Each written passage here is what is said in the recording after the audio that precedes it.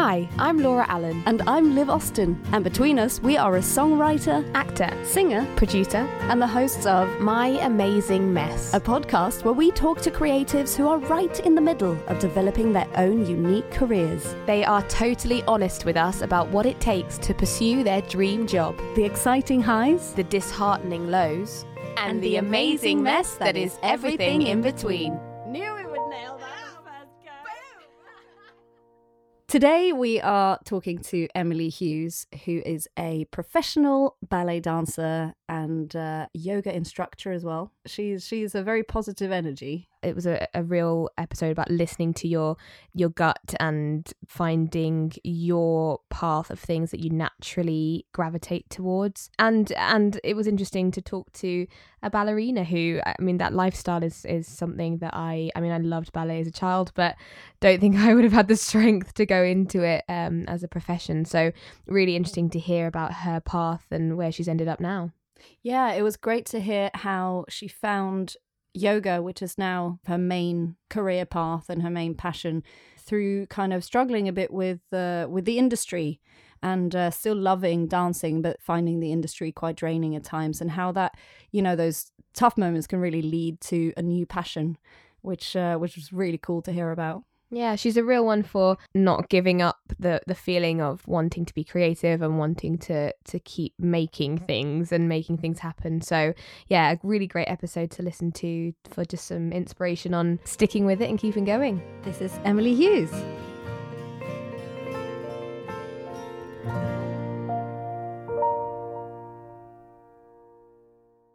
We are here today with the Emily Hughes, who is ballerina and yoga teacher, and I would say on social media you're very positive output into being confident and happy, and so yeah, really excited to be here chatting with you. Yeah, super excited to have you. It's really cool to be like, we have a ballerina in the studio.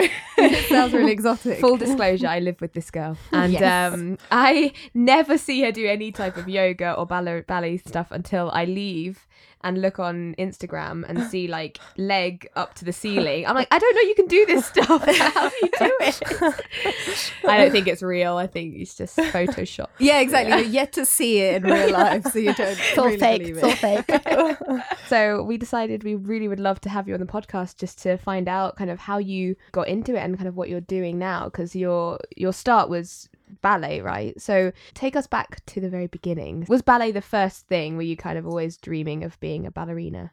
Yeah, so I started ballet. My parents literally just put me into ballet, as a lot of parents do when you're 3 years old, as like a little after school activity. And then I literally just loved it from the start.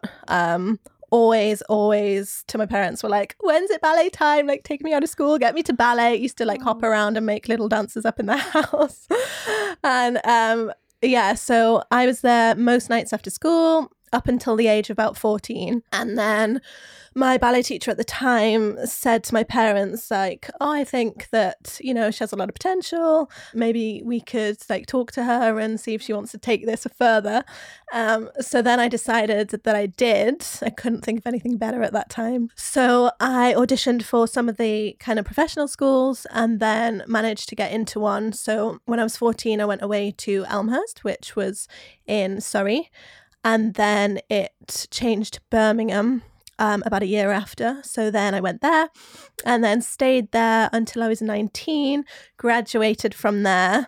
And I think that period of my time, like anyone who's kind of gone away to a vocational school to kind of do something that's really full on, and obviously you're going after your dream and like what you want to do, but it's very kind of strict, obviously, and you learn a lot about yourself because you have to grow up really quick if you're going away to school when you're 14. Or a lot of people go when they're 11, like you become independent from such a young age. So obviously you're going to learn so much. But it was like a love-hate relationship with school. Loved it. But then at 19, couldn't wait to just break free and get out into the real world. What was the age that you were discussing? Like if this was what you wanted to do professionally, was that around the age of 14 or did it start younger than that? No, I think it was at 14. I think I just always had it in the back of my head that once I knew that it could be something I could do professionally, then I was like, yes, I kind of want to run with that and try at least. And what is that discussion with like your family at that age? Because I think everyone we've spoken to, especially me, I know that I was always going to finish school and then decide if it was still what I wanted. So I'm so intrigued of what was that conversation like with your parents, and kind of, what was that thought process? So my parents were super, super supportive. They always have been, bless them. So it was kind of never like a big main discussion with them, interestingly. It was more just like, is this something, you know, you really want to do? And they kind of like had the quick discussion with me of, you're gonna be away from home, like, are you gonna be okay with that? Like, you might get homesick. It was more that than, is this something you want to do as a career? Because I think at that age, obviously you might start it and then actually realize that it's not for you. So it was more the fact that, are you going to be okay? Like, can you survive going to boarding school? That was it really. And then I went off. And like, what was life like being a 14-year-old, being away from home, surrounded by other ballerinas? Because I guess competition, may be starting to hit you in the face there and then, or was it more kind of being surrounded by your peers doing the same thing? How did that kind of feel? It took me a while to actually just relax into it.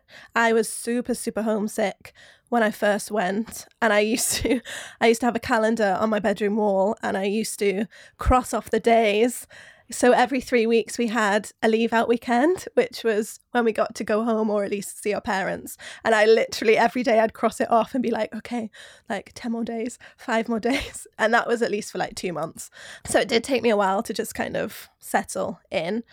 And then once I did, I loved it. My year were really good, super friendly. And there was one girl who's still my best friend to this day. And she was there to kind of, I think she knew it took me a little while to just kind of become comfortable. So me and her just clicked straight away and got on.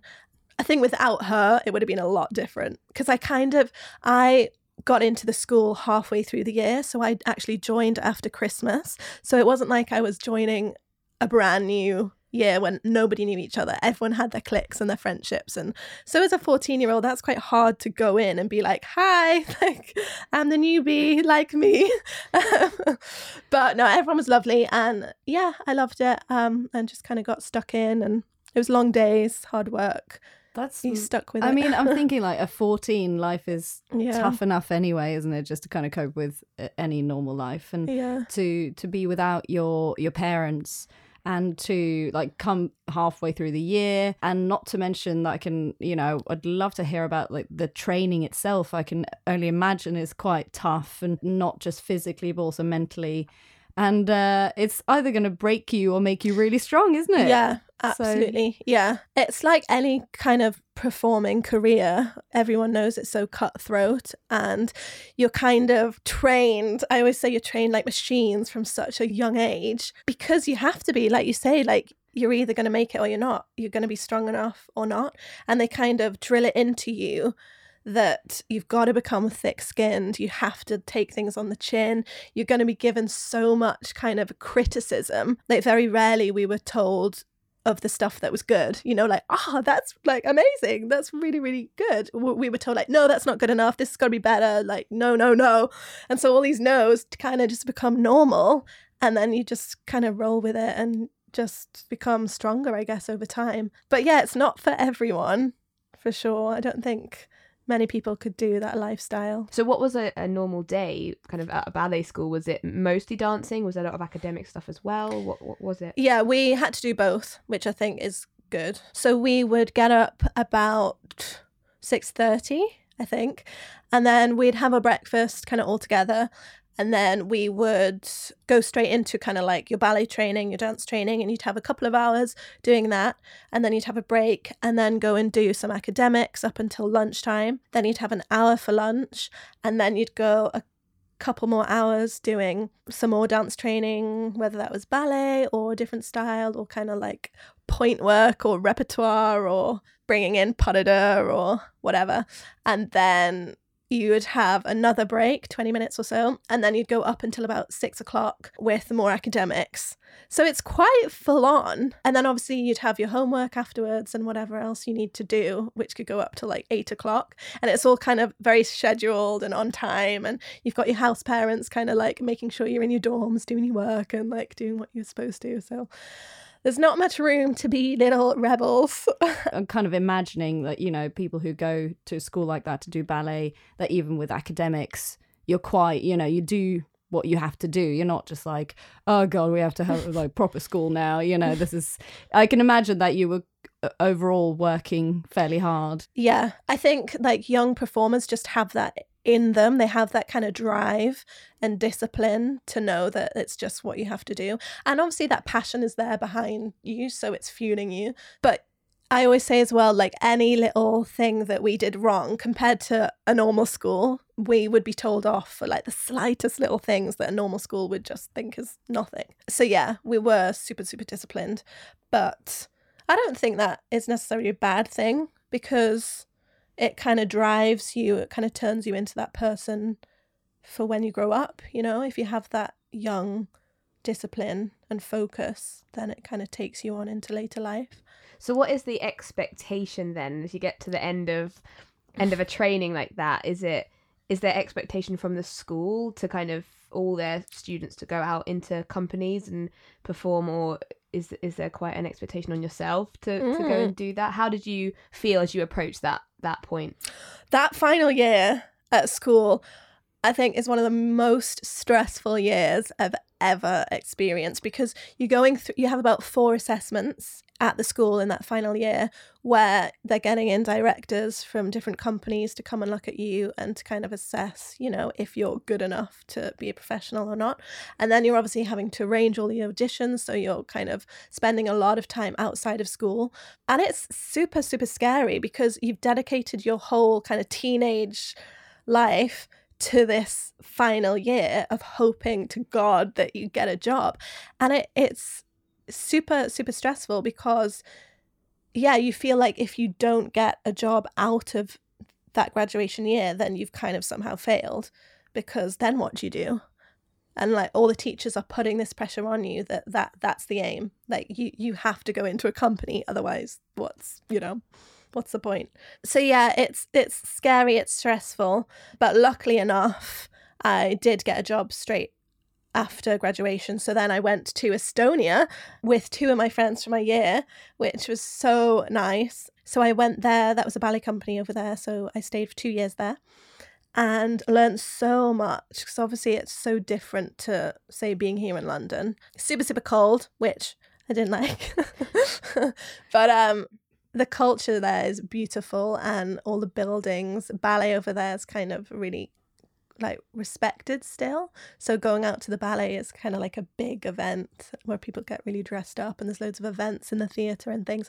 So yeah, I loved it, but decided that 2 years there was enough for me. I felt like I couldn't really grow in my career anymore if I stayed longer. So I decided to do the jump back to London, which I'd never lived or kind of spent that much time in. But I was like, I feel like I just need to go to London to make it and, you know, live out my dreams. Just in case anyone's wondering, because it's so funny, I can't hear the accent at all, but you're not a London-born girl. No.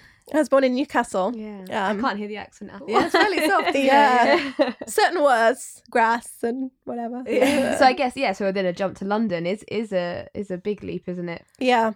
So yeah, I'd obviously never kind of been a big city girl before, but in my last year in Estonia, I was always feeling like I was going to be done. So I just moved back. I didn't have anything to go to, which a lot of people would think is a bit crazy, but I just thought, if I really want something, then I've just got to go and make it happen. So I came back and was staying on a friend's couch for a while, kind of doing all the auditions and hoping that I would get something, doing like odd jobs on the side just to kind of keep afloat.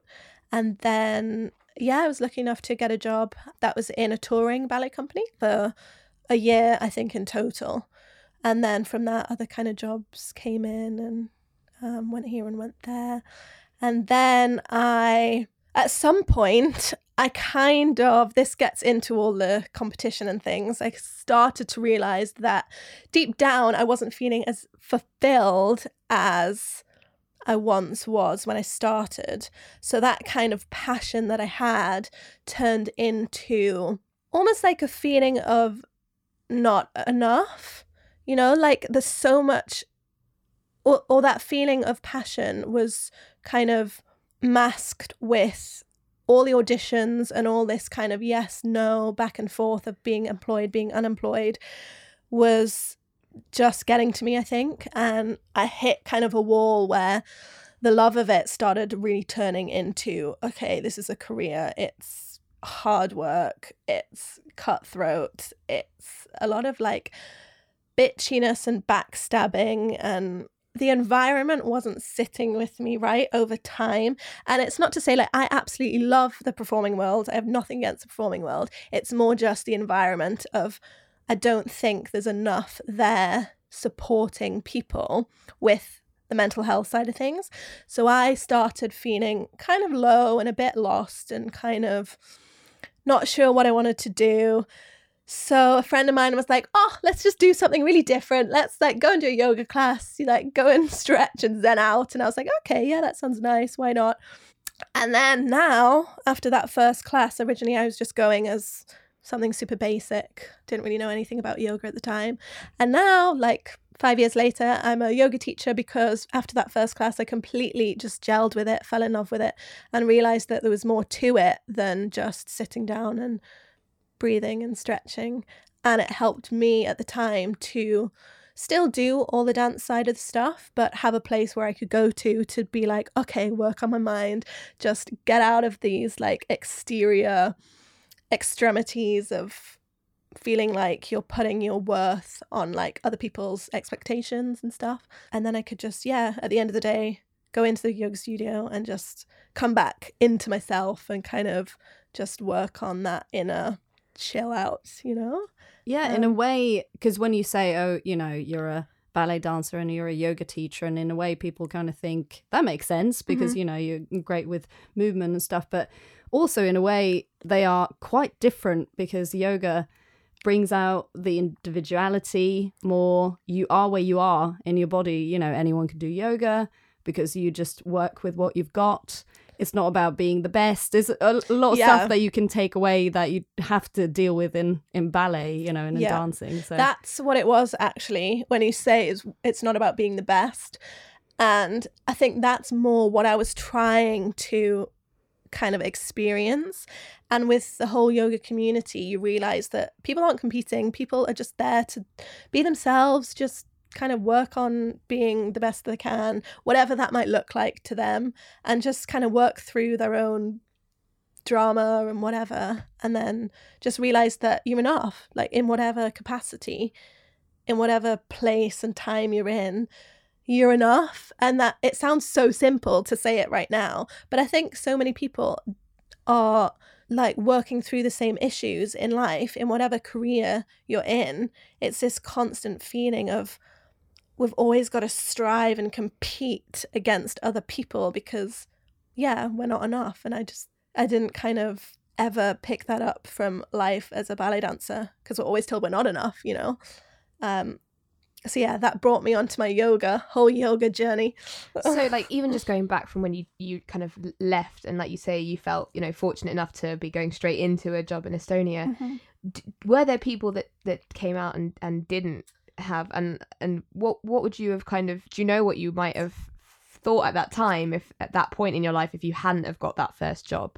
There was quite a few people who didn't, and it was definitely a shock for them because some of them, interestingly, were the ones who were super loved at school, so they didn't necessarily plan to not get a job straight after, so they obviously found that more difficult to deal with. I think if it had happened to me, I would have probably gone straight to London and then just tried. I guess that's all you can do, just try, audition, kind of try and get your name and self out there, and you just deal with it. I think when you're 19, you're still so fresh and so young that you have that drive anyway. So the first knockback might be hard, but then you're used to so much of it at school that it's kind of normal. And then, you know, as you say, like you've kind of come at it a bit later of thinking, is this everything? Is this totally fulfilling? From that first yoga class, what was the kind of process of, okay, I love doing this, I want to just keep practicing and keep doing that, to I want to teach this and make this actually like a lot of my life? It was actually quite quick for me. Yeah, from literally 2 classes in, I 100% knew that there was something in it, that how I was leaving the classes, the feeling that I had of just like, I feel good, I feel relaxed, my mind is like at ease. So I started reading books about the whole philosophy of it and how that works with the mind. And then probably about a month or 2 later, I started looking into teacher trainings. I didn't actually do it that soon, but I think I knew in the back of my mind that it's something I was going to go into, that I wanted to teach other people it. So yeah, I just kept going to different classes, keep experiencing different teachers. And then I think it was 3 years later, I decided to actually go to India for the month and get my first 200-hour teacher training. And that was quite random. A friend of mine had been and she loved it, so she recommended it to me. Originally, I wanted to go to Bali. I had Bali in my head for years, and I was like, I'm going to go to Bali and just go there on my own and, like, you know, find myself. But then she said India, so I changed and went there. Yeah, stayed for a month, and it was amazing. Absolutely loved it. The place itself was stunning. But just to be able to wake up, spend all day doing yoga, practicing yoga, learning about the philosophy and the ideas behind it and where it all comes from was massively impactful. And I'll always remember that. I think as I teach now, I say a lot of the stuff I learned from that very first training. And yeah, so now I teach. I was kind of teaching on the side of dancing for a while, whereas now I've kind of turned that into more teaching. I don't really dance so much nowadays. Are you happy with that shift? Do you feel like that makes sense, that you've kind of like it's gone from the side thing has kind of become the main thing at the moment? It was a natural progression. I think I talk to a lot of my friends who are still performing, or a few who are kind of going through that point where they're feeling that maybe something else wants to come in, or they're getting a bit bored of this kind of whole back and forth of the auditions, and they find it super hard because they don't have this other thing that they're as passionate about. Whereas for me, it was really gradual and natural. That I feel so lucky to have that, because I know how hard it can be. Because if you have something from when you were a young child that, you know, you spent your whole life dedicating to, and then you've realised that you've kind of had enough, or you don't want to do it as much. And then what? It's like, what do you go and do then? I was lucky, I guess, that I had that. Do you feel as well, like, I know that with, especially as a ballet dancer, the kind of time limit on a career of that, was that ever a kind of factor in the fact that, you know, that yoga shift of thinking, I want something that can kind of go on rather than have a kind of cutoff point? Yeah, definitely. I mean, I was still probably about 25 when I started having those ideas. But yeah, it was a thought. I mean, I knew that I wasn't going to be the ballet dancer still dancing until I was 45.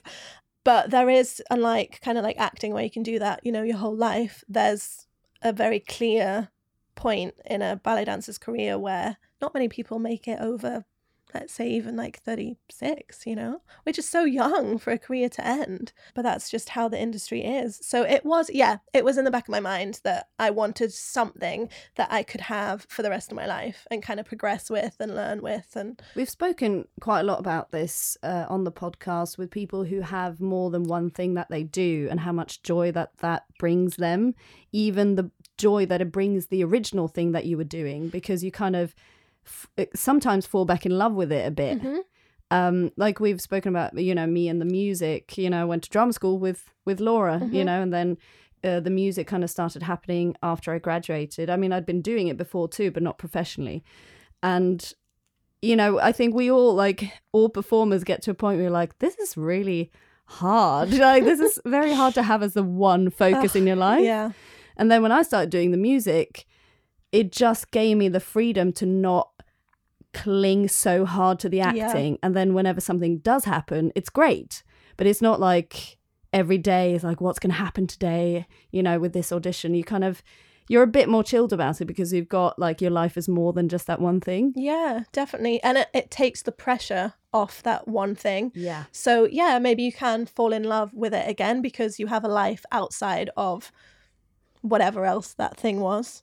And I think I kind of always had that in me. I kind of knew from being at school as a 15-year-old, like I was never that one who, would go and suck up to the teachers or be working in the studio till 10 o'clock at night. I always had this thing where I was like, I want like something outside of school. Like I want to go and meet someone who isn't a ballet dancer or, like I think it's so important as people to have a life outside of any career, I guess. I think, of course, it's great to be obsessed with something and totally in love with what you do, but it can become massively overwhelming if that is all you know. And the ballet world is such a little bubble anyway that it can make you a bit crazy if that's all you do for, 24 hours a day. So, if you find something else that you can do at the same time, it just relaxes the pressure a little bit, I think. And then you mentioned it before as well, you kind of came to a point in your dance career where you realized that, oh yeah, this is a career. It's not just this love. Yeah. It is all of the business side of things and the waiting and the auditioning and all that stuff that comes with it.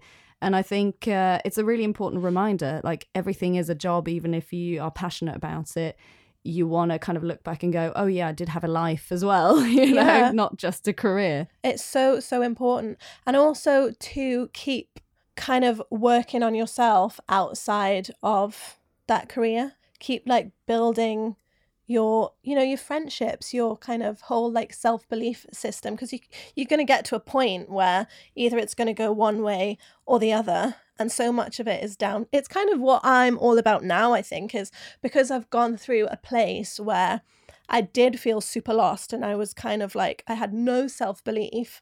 And if I didn't find that yoga, that other thing that was going to help me with all these auditions and all these no's and all these you're not good enough or whatever, then who knows what I'd be doing now. I mean, I went through a whole, probably about 2 years when I first came to London, where literally I didn't want to go to auditions. I didn't want to like get up and go and prove myself to some one person who was going to be a yes or a no. But I literally didn't know what else. So yeah, I think as early as you can, even if you think this is your one love, I think it's important to encourage people to find something else as well. When your gut is kind of telling you to go to something, it's normally because you're good at it, and it's normally because you have sort of a natural either ability or love for doing it. So I guess when you come across those things that do spark a little something in you that you want to follow,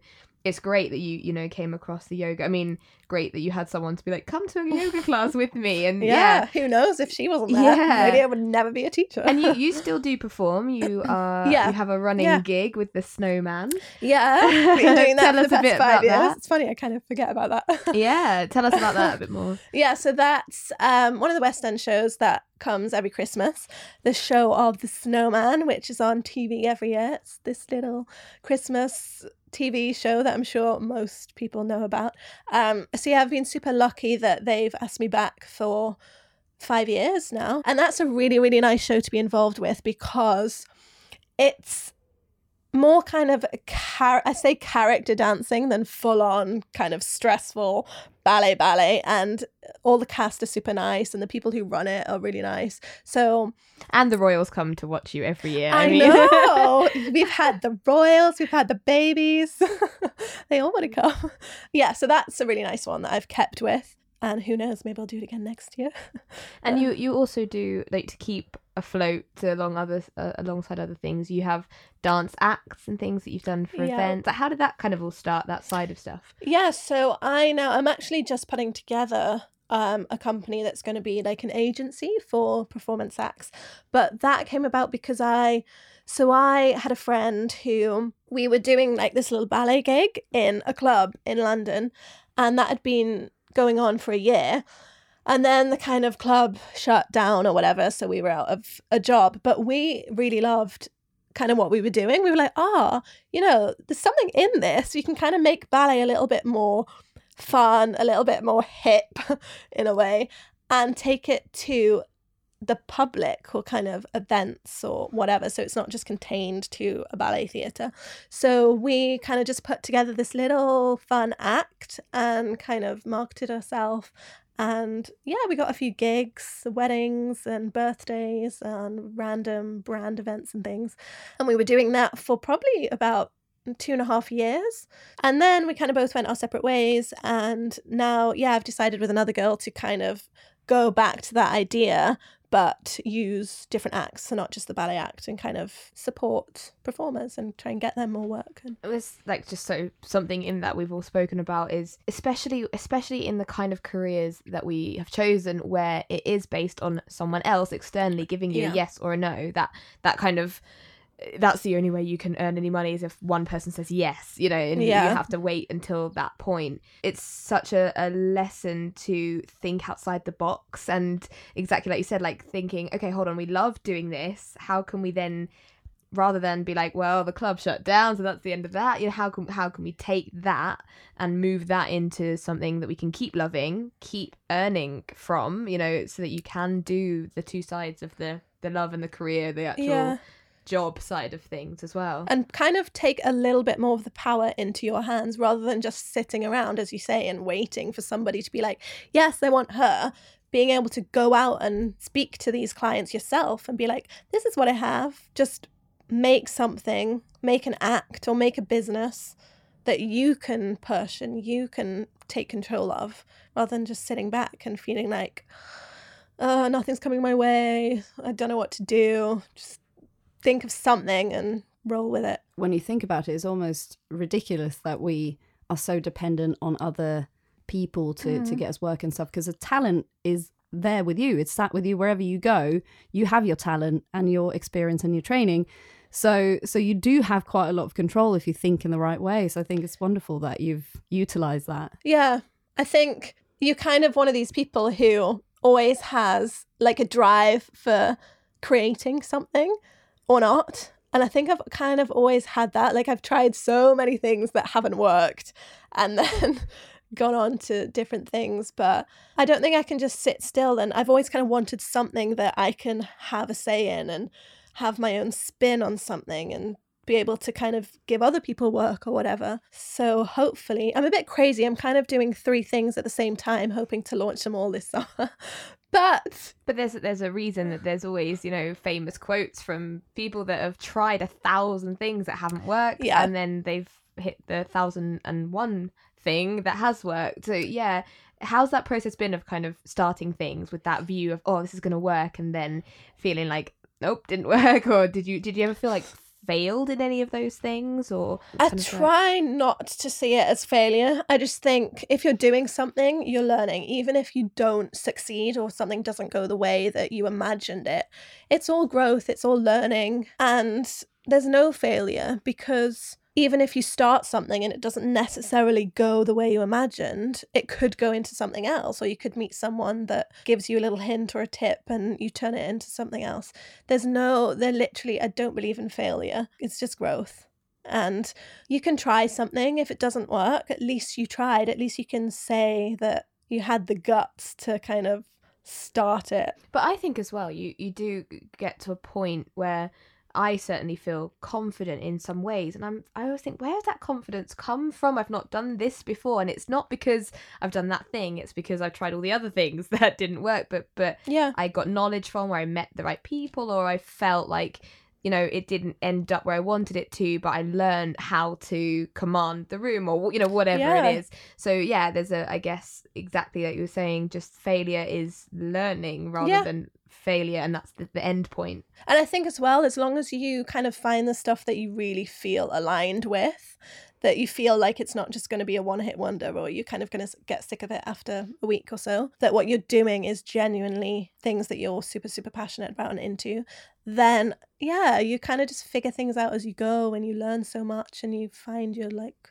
little place and meet people along the way. Yeah, you're going to fail, or maybe it's going to take 2 years longer than you thought. But it's that thing of always coming back to, if you're passionate about it, it doesn't feel like you're hustling. It doesn't feel like you're working, because it's just natural. Even if you have to sit at a desk for the whole day, if that fuel's there, then you just do it. You were talking about, you know, the time where you felt really lost, and that's kind of then aligned with finding yoga and then going on to teaching yoga. I'd love to talk to you about the mental health side of it, and it seems like you are quite eager to share what you learn with other people, and that's maybe what drove you to kind of want to teach yoga just rather than just do yoga, you know. Yeah. And you wanted to share that, what you'd found, with other people. So do you feel like you're able to share that in your teaching and kind of share the message of like, be where you are? I always say I don't teach yoga to kind of say to someone,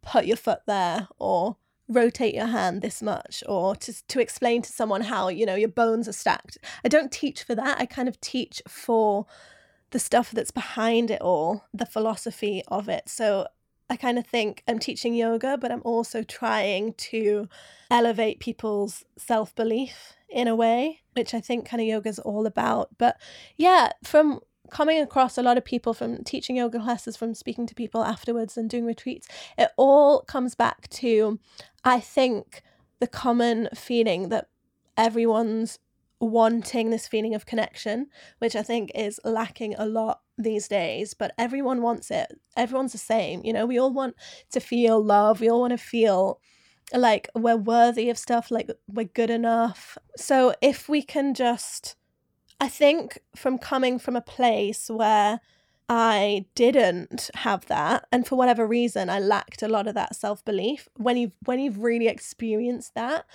and then you've managed to kind of overcome it, then you can be like, okay, I want to help people who are going through the same thing, which I think is everyone. I think most people do go through a phase in their life, and it's ongoing, you know. We're never like perfect. We've never learned everything. We all have emotions that go up and down every single day. And then it's just about teaching people the tools that, if they do get themselves into that place, that they can use to get themselves out of it. And there's so many people these days who are kind of naysayers, who have really like hard backs and kind of just brush off all these emotions and think they're just petty and stupid and silly. But I think that if you can actually go to that place and figure out why they're there, where they're coming from, and how you can overcome them, then it's amazing, because you're growing. I think life is all about growth, and if you can help people to grow, then it's beautiful to see. How did you, when you were feeling kind of low in self-esteem or self-belief, how did you notice it, and then how did you overcome it? I know personally with me, it wasn't until I was at my lowest that I suddenly realized, yeah, maybe this is weird. Whereas perhaps, I don't know, was it the yoga that kind of brought you very present to notice it, or was it happening before? No, so I think it all started when just before I went away to school, when I was about 12, 13, something like that. I actually went through a bit of a eating disorder. I was always quite slim, but I lost quite a bit of weight within that year, where people really started noticing. And when I think back to it now, that's all stemmed from feeling like I was in constant competition with my peers, with people around me. I mean, you know, I was 12, like really, what's the competition? But deep down, it was the feeling of, I'm not good enough. Like I've got to be perfect. I've got to look, I mean, however that was in my head, you know.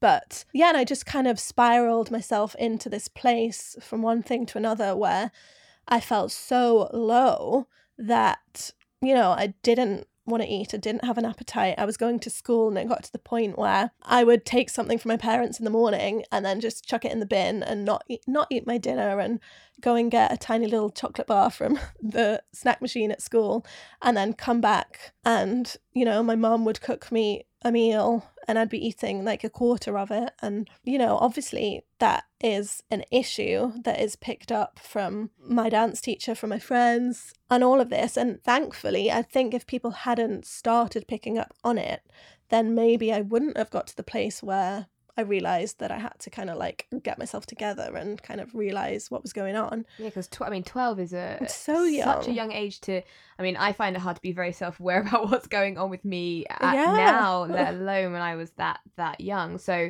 I guess, yeah, so that was more of an external thing happening with you. Do you feel like that's ever, perhaps it maybe not to do with the eating, but just anxiety or just feeling like you have to kind of use that self-belief? Have you noticed that in adult life and been able to see it in yourself to then decide to change your direction? Yeah, still to this day, I'm so much better. And that's, as I say, like, it's everything I'm about now is like helping other people to just believe in themselves. But even with you, Laura, because I live with you, and remember when twice in my life I think I've had like a stint of where I felt super anxious. And I remember coming home one day and I sat on the couch and I had this overwhelming feeling of like, oh God, like something's wrong. Like I can't breathe properly. I feel super like I'm going to have an anxiety attack. And that at the time I thought just came out of nowhere. But now as I think back, no, it didn't come out of nowhere. I'd had a couple of weeks before where in my head I was thinking and fixating so much on my future and all the stuff I wanted to do, but I wasn't there yet. And I had zero clue how I was actually going to get there. And so that was stressing me out to the max. And I was like, I just felt like I was getting myself into a hole of not knowing how I was going to get there. And so it's that lack of control, isn't it? It's that you know where you want to go, but how the hell do you get there? And it takes time. It does take time, which can feel like you're out of control. But yeah, I guess we all do have the control in us to decide to take the next step to head in that direction. Yeah, and it's becoming familiar with the tools so that if these stints do happen, that you know, okay, like this is fine, like I'm gonna be okay. Use whatever tools you can get through, like, you know, whatever helps you, yoga, meditation, like going for a walk, being around friends, and then just working your way through it and realizing that it's normal and that so many people experience it, and, you know, you're not weird, you're not strange, that you're not gonna die. No, but also that these things are a real thing. I think that was when I was feeling low. I was like, yeah, but I mean, no, just, you know, people have it way worse than me. I just, you know, I'm just feeling a bit low, whatever. But all these things, whatever level they are, a real thing, and not, you don't have to feel ashamed about it at all. No, but it's totally fine to talk to people or try and work out how you can help yourself, I think. Yeah. And the amount of times where I've felt panicky or people I know and I'm close with have felt panic, and we all kind of realize that what's always happening is that we're trying to think really far into the future and fix it all today. Like, how are you going to do that? Because you start thinking, there's all this stuff I'm going to do and I don't know how I'm going to do it. It's like, well, that's because we're ambitious and you don't know how you're going to do it. That's, you know, on a good day, you'll go, well, that's the journey. That's, you know, the exciting thing. But on days where you don't feel as strong, maybe you're trying to fix it all in one day rather than do one thing at a time. Yeah. And that is going to be so anxiety inducing because there's no way it's not going to be overwhelming. Absolutely. Yeah, you nailed it. How has social media kind of played into your life? Because we were speaking on the way here. I was like, I checked out your Instagram, Emily. You've got a lot of followers. How is that? Where did that all kind of come into it? Because I mean, I'm not clued up on social media. I'm terrible. Well, me either, really. Yeah, how's that kind of? Because I have to say, I love following you on social media. I think you're a really positive, comforting post and story to kind of come across, even when I'm flicking through my own. Even though I know it's you, I'm like, yes, I will think about that in that way today, you know, in a really amazing, positive way. So yeah, how did that all kind of come about for you? That just kind of happened kind of randomly, to be honest. I kind of like had the basic account where I was just not really knowing what I was doing, just posting a selfie here and there. And then it was once I kind of got back from the yoga teacher training and I started looking at it a bit more with what I could do with it, and kind of helping me with, you know, business and work and whatever else. And there's obviously so much going on in talks about social media at the moment, because a lot of people think it's such a bad place and it's filled with anxiety, and of course it can be, but it's just down to why you're using it and what you're kind of looking for. The accounts you're following, are they kind of helping you? Are they making you feel bad about yourself? And really kind of taking note of that. So I choose to see it as a really helpful, supportive, community filled place where you can go and you can learn from people, you can meet new people. Like, I've talked to so many new people. They might not live here, they might live somewhere else in the world, but you know, you kind of become friends because you have things in common and you can learn from each other, which you wouldn't necessarily find where you lived. So yeah, I just started sort of posting yoga shots and maybe with a quote here or there. And then throughout the kind of 3 years, I've tried to develop that a little bit more, to kind of put a little bit more personality into it. So it's not just kind of like a yoga post and no one really knows who the girl is behind it. And I think it can be used for good.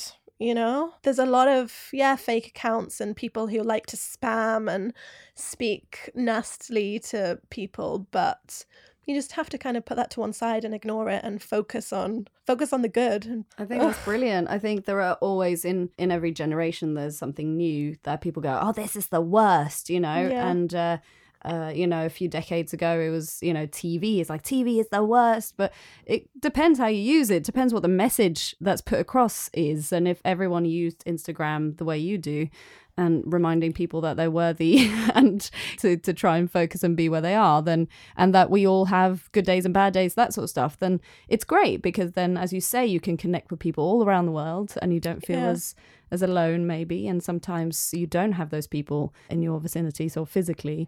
So it's a really good point, isn't it, that you can use it. Yeah, it's great if especially you have a niche as well, that you kind of, you want to find your little tribe of people all over the world. That's the beauty of it as well. Like, it's global. Like, social media is everywhere. Well, most places. But yeah, I use it for connection, for talking and meeting new people and kind of learning. And do you feel a responsibility though? Because now that you have quite a lot of followers, do you kind of feel like, oh God, I have to keep it going, you know, I have to post regularly, I have to... Oh, I'm rubbish with that. That's so bad. I have weeks where I post nothing, and then I have weeks where I post, you know, one every day. But I don't want to kind of stray from that, because, you know, there's people who this is their full-time job and they have to be on it, but I don't want it to become a stress. I kind of just want it to stay natural and coming from a place. If I'm inspired to post, I'll post. If I'm not, then I won't. I love that. I think that's wonderful. Yeah, as well, I have to say that you are really real on there, which I love, because I mean, that's something we haven't actually spoken about, is that you do a lot of kind of dance photography and things, which is amazing, which I'd love to just hear a bit about as well. But, you know, you could very easily be the person that just posts all their, you know, beautiful shots only, and that's it, and only, you know, posts when you're glammed up and at events and stuff. But there's a lovely mix, you know, you get to be able to show your actual skill and your work and other photographers' work sometimes as well, and other times when you're just chilling at home. I know that I recognise my flat so often in your posts. All those little yoga posts. And just cooking and, you know, chatting away. And I think that it's a really good lesson, I think, is to just be real on social media, because I think that's where the problem is on social media, is when it's not real and it's very easy to hide behind a screen, especially when I read comments of things, even the nasty comments on, I notice it more on YouTube, I think, when I scroll down YouTube videos. Oh, there's so many.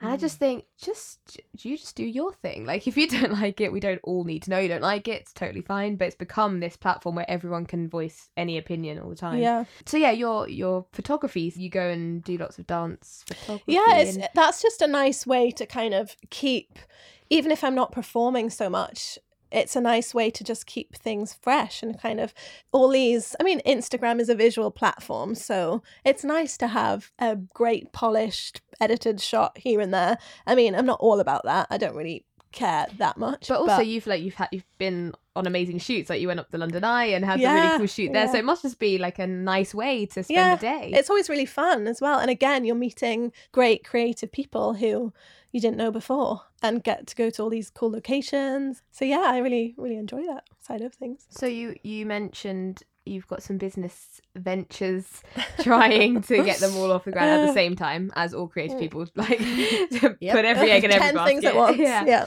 Can you talk a bit about them, or even just what's kind of like inspired you to get going with them? Or Yeah, so I have the one I briefly mentioned before, which is the performance act agency. So that's going to be called Powder Events, and we plan to launch that kind of this summer. So we're kind of doing the auditions at the moment and getting the performers that we want to have on our books, and then be able to work with really cool events and places and locations and clients who literally just want to have great entertainment. And then another one is to do with the yoga side of things. So I'm creating a company that is going to be kind of like a pop-up concept of creating this yoga event, which is going to be super inclusive to anyone. If you're kind of a bit wary of starting yoga, or if you've practiced yoga for 10 years, we want to try and make it so there's no kind of stereotype of being a yogi, or it's not off-putting for people who are intimidated to come and try it. So we're just going to be, using English words, none of this kind of scary Sanskrit that people don't understand, and just make it super fun and sociable and cool for people to join in with. And we again plan to launch that this summer, hopefully in Greece, in Mykonos. Fingers crossed that all happens. I'll let you know. Nice. I'll be there. Yeah, I'll be there. I'll get you guys there. Count me in. Yeah. And then the third one is the nutrition company that I've kind of got myself involved with, which is called Isogenics, and it's a network marketing company which a lot of people are aware of, and it's just another thing that I'm all about kind of healthy eating anyway. So I got myself into this because I love the products, and once you kind of join, you realize that there's a massive community that's all about mindset and personal growth and helping to develop people's business skills and life skills and all of that jazz. So three on the go at the moment, which are all new. It'd be so interesting to come back at some point and see like what's happened with them all, and see what stopped, what carried on. Maybe all three will still be, thriving and booming. Yeah, but what I like is they all all three of them are sort of to do with the same thing, which is what I'm trying to do. So hopefully they'll just sort of fuel together. And we've obviously spoken, of going back about when you've struggled and when things have been going really well. Can you think of a time where you were just like, the performing / creative / self-employed life is not for me, I've hit a wall? And was there ever a moment, like maybe with the dancing or even with the yoga, has there ever been a point where you've just thought, enough, I'm gonna just find a lovely company to work for, or another direction completely? There's never been one specific moment, no. It was a gradual feeling which kind of hit the point when I was about 23, I think, so still quite new to London. And yeah, I was just feeling uncomfortable, as I said, and there's never been a moment where I was like, I want to give it all up. That was never the thing. It was more, I just felt like I either needed a break, or that I needed to find something that I could go alongside of it, because it was just the pressure. And it was kind of I don't want to say anything negatively about the people at all, because that's not what it is, but the environment of the industry itself can create sort of false personalities where you feel like you're kind of talking to people who don't really have your back in a way, which is kind of true because you're sort of in competition with everyone. But I think I always have this thing where I can sounds weird, but I can kind of read people's energies quite strongly, and I think that's what it was. I kind of realized that more, and then in my 20s, when I started feeling like this wasn't really the route I wanted to go down full time, that was why. It's because it was the environment, the pressure of the environment, and I just wanted to be around people that were just nice and just themselves and just willing to help people and support people, rather than like this control. And what has felt like the complete opposite of that? When have you felt that you were most in your element career-wise and surrounded by the right people and felt like, yes, I can do this for a long time? And well, now I think I feel good now. And obviously there's days where I have my moments where I feel like the world's crashing in and I don't know what I'm doing. But I think that's just part of being a creative and having this kind of life where nothing's ever set and we're not in a normal 9-to-5 job, and you just got to kind of roll with the waves. And I remember there was a day where you'd had not a great day, and you told me, and you were not feeling great. And then you went out, and I think you went shopping or something. And I remember that you posted in the dressing room like a picture of you in like an outfit, and you literally were so real. You were like, I'm not having a great day today. Like, this is how I'm feeling. Like, and you don't do that very often actually. But I remember thinking, I know she's having a bad day, and then I'm not seeing the picture of being like, hey, I'm having this great day and I'm off to the shops. I was like, she's like, that's when I was like, I love your Instagram because it to me is real. It's absolutely like, you know, we do want to follow social media for the positives in life, and we do want to be inspired and feel good, of course. Yeah.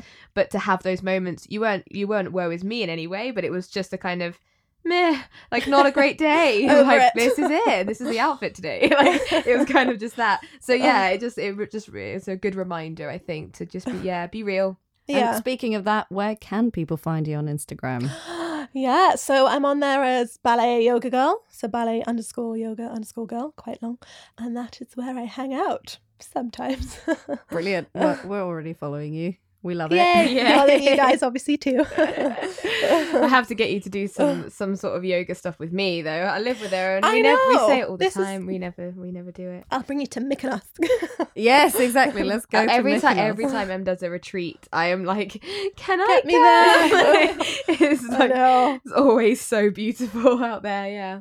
So where can people do yoga with you if they want to have you as an instructor? So at the moment, I'm tending to just do more privates, but I'm working on that, going back to group sessions. I kind of felt it's, again, this ebb and flow thing. Sometimes I want to do the groups, sometimes I want to do the privates. So I've just been doing the privates, but come summer, that will probably change. But again, I post everything on my social media. So if people kind of are interested or want to come along, they're always welcome to come and try it. Yeah, it's been so nice to have you on. I feel like I've learned a hell of a lot more about you after having lived with you for 3 years. You don't normally sit and kind of talk this in-depthly. So yeah, thank you so much for coming on. Thank you for having me. And I do want to say that I love this idea of the podcast. I love the name. Yes. And I think that it's super cool, the idea of it, because I listen to a lot of podcasts myself and love podcasts. But it's true that what you're listening to most of the time, I don't know any, I don't think, that are talking about people who are, are ambitious or want to do their thing, but they're in it right now. They're going through it. They're not there yet. You obviously hear a lot about people's successes of, the millions they've made, which is great and super inspirational. But love the idea of your podcast. Thank you so much. We'll put that on our trailer. Oh yeah, we are going to get that in there. No, but as you know, this season has proved, it's been incredibly interesting. It's just been so interesting to hear people talk about what they're doing right now. Yeah. And just asking you what's been kind of your most career defining time, and you kind of go now, which is just so cool to hear. Like, you're in the middle of it now, you're figuring it all out. Which is interesting as well, because it's not necessarily that right now I'm like doing the massive things, but I feel like I'm in so much of a better place now than where I was like 4 years ago. So. Yeah, you're kind of finding what it is that you want to do, and there's just so much, there's a victory in that, just knowing what you want to do as well, just kind of being clear on what it is that you're wanting to achieve next. Yeah.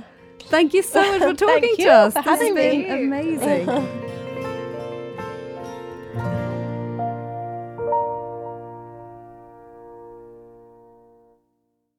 In Monday's episode, we speak to theatre director Jane Moriarty. Don't forget to subscribe so you always get the latest episode from us.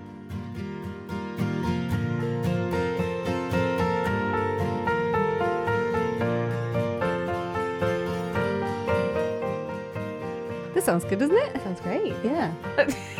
I don't know why it sounds so so professional. Well, good try.